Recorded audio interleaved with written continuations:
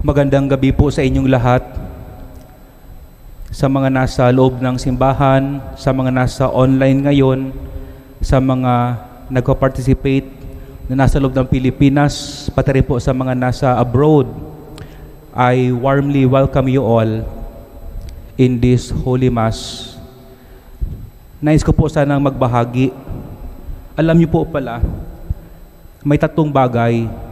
How can a person live after his passing on earth? How can life will continue?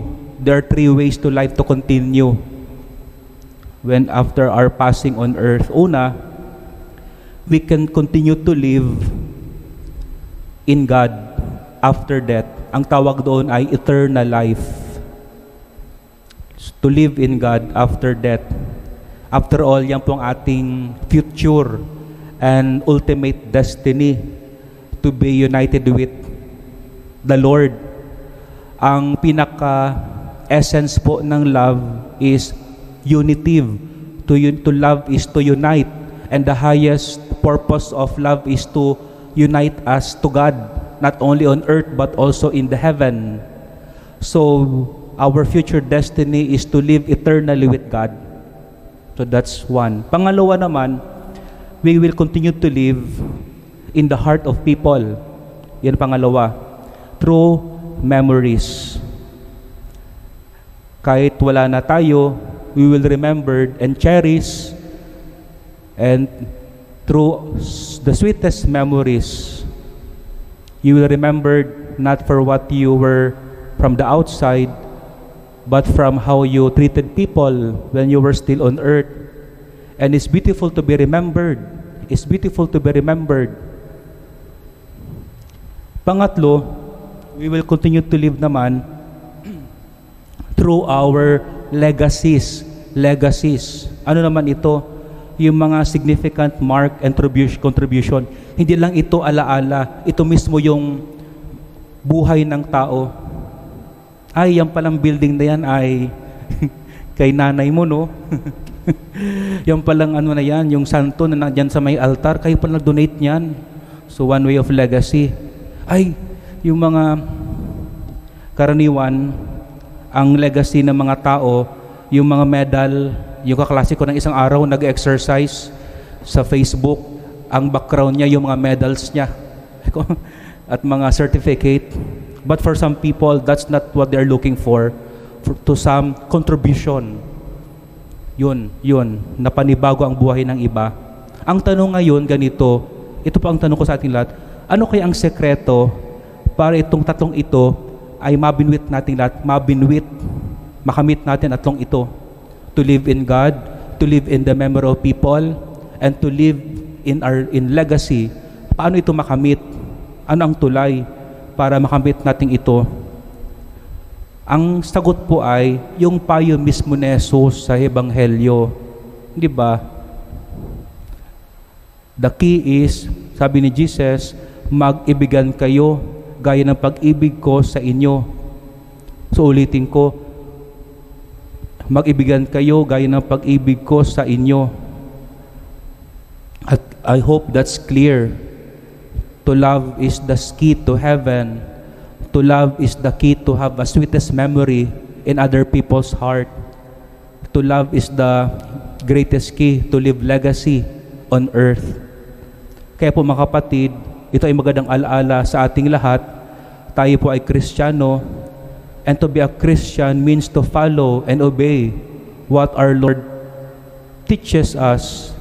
And what else is He teaching us?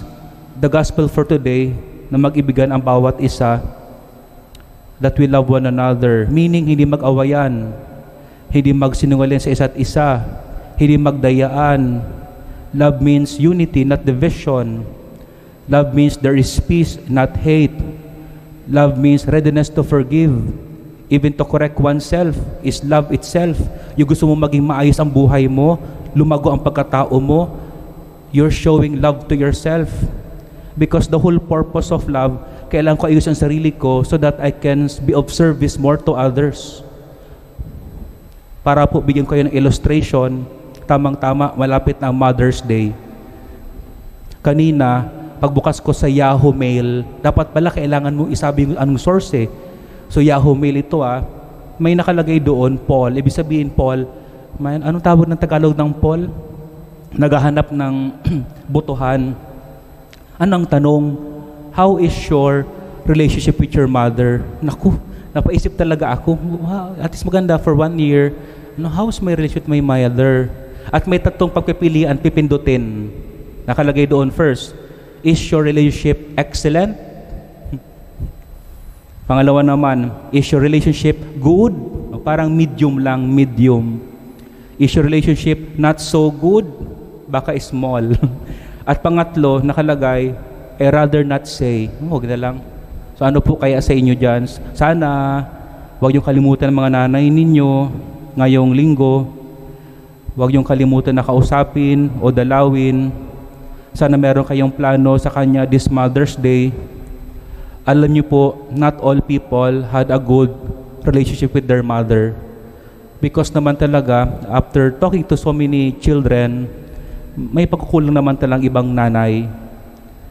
But we cannot really judge. There are many contributing factors. What happened to the family background? Kaya mahalaga talaga ang pag-unawa sa isa't isa. That's the basic entry to love. To understanding one another. Na in spite of it all, sana we will still remain grateful, respectful, and loving to our mother in spite of. To leave you a story, gusto mo sa inyo ikwento yung kwento ni Father Crispin Bihano para po masummarize natin yung sinabi ko simula sa una hanggang ngayon. Si Father Crispin Bihano, SVD na pari, itong kwento niya, narinig ko ng 7 last words. Sabi niya, bata pa lang siya, ilang buwan pa lang, yung kanyang mananay, tatay, nag-separate na sa isa't isa. And nobody would like to take care of him. Nobody want to.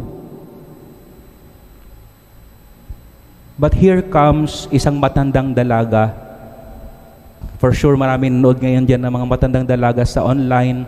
Thank you so much. Ngayon, itong matandang dalaga nag-volunteer na ampunin si Father Crispin dahil po siya ay naawa talaga. Kasi nobody would like to claim to the unborn child, to the born child. Sabi nga ni Father Crispin, looking back, ngayong matanda na siya, hindi siya makapaniwala anong klaseng puso yung merong matanda na nag-volunteer na alagaan siya at naglakas loob. Kasi kung isipin, matanda na yung matanda eh. Kung isipin, bakit niya pa pipiruwish yung sarili niya daw, mag-atupag ng mag-alaga ng bata. Kasi daw yung matanda daw, pala simba, dala-dala pa siya sa simbahan, kahit bumili sa palengke, karga-karga siya. Siyempre, inaano siya ng mga kaibigan niya, tinutuya, ano ba yan, nag-alaga, nag-ano ka pa ng alagain. Tapos siyempre, inisip pa ni Father,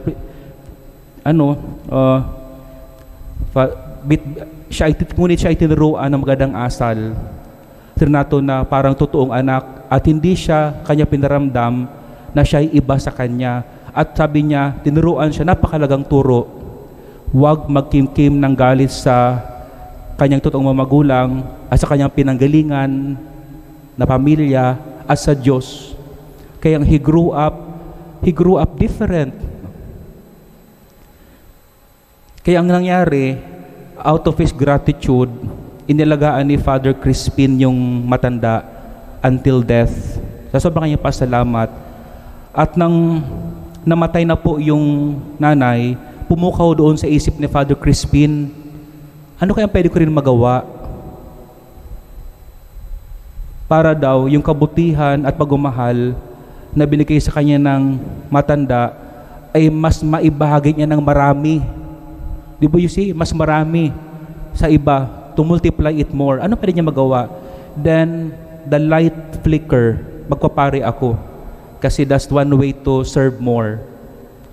Kasi yan kaya po, dapat talaga ang pari ay single para you have more time for more people, not divided.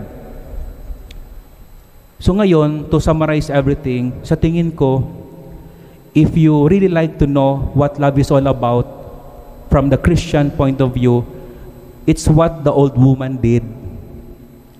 Kung isipin sana, yung savings niya sa kanya na lang, hatiin niya pa yung bata na yun, na di niya man kadugo, di ba? Di ba? Akin na lang to. Ibig sana pagtutulog niya, punta rin siyang Boracay o abroad, karga kanya pa yung bata. But no, it's what the old woman did. Nag-alay siya ng kanyang buhay sa isang sanggol. Hindi niya iniisip na mapagod lang siya, na maantala siya, maabala, o yung savings niya na para sa kanya ay mahati pa at papunta sa iba. And look what's the fruit. Tama talaga si Jesus. The fruit of love will remain. Ano naging prutas? Si Father Crispin. And just look what love can do. And how true love, it seeks to multiply. Because Father Crispin grew to become a better person, he turned out not to be bitter and angry, but seeking to multiply the love of God to others.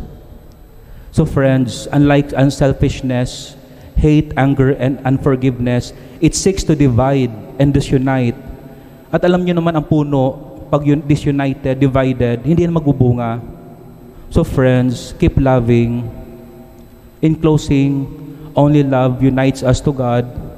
Only love unites us forever to the memories of other people, and only love will make our legacy continue to endure in this lifetime until that sweet aroma reaches to the heavens, received by the Lord. God bless.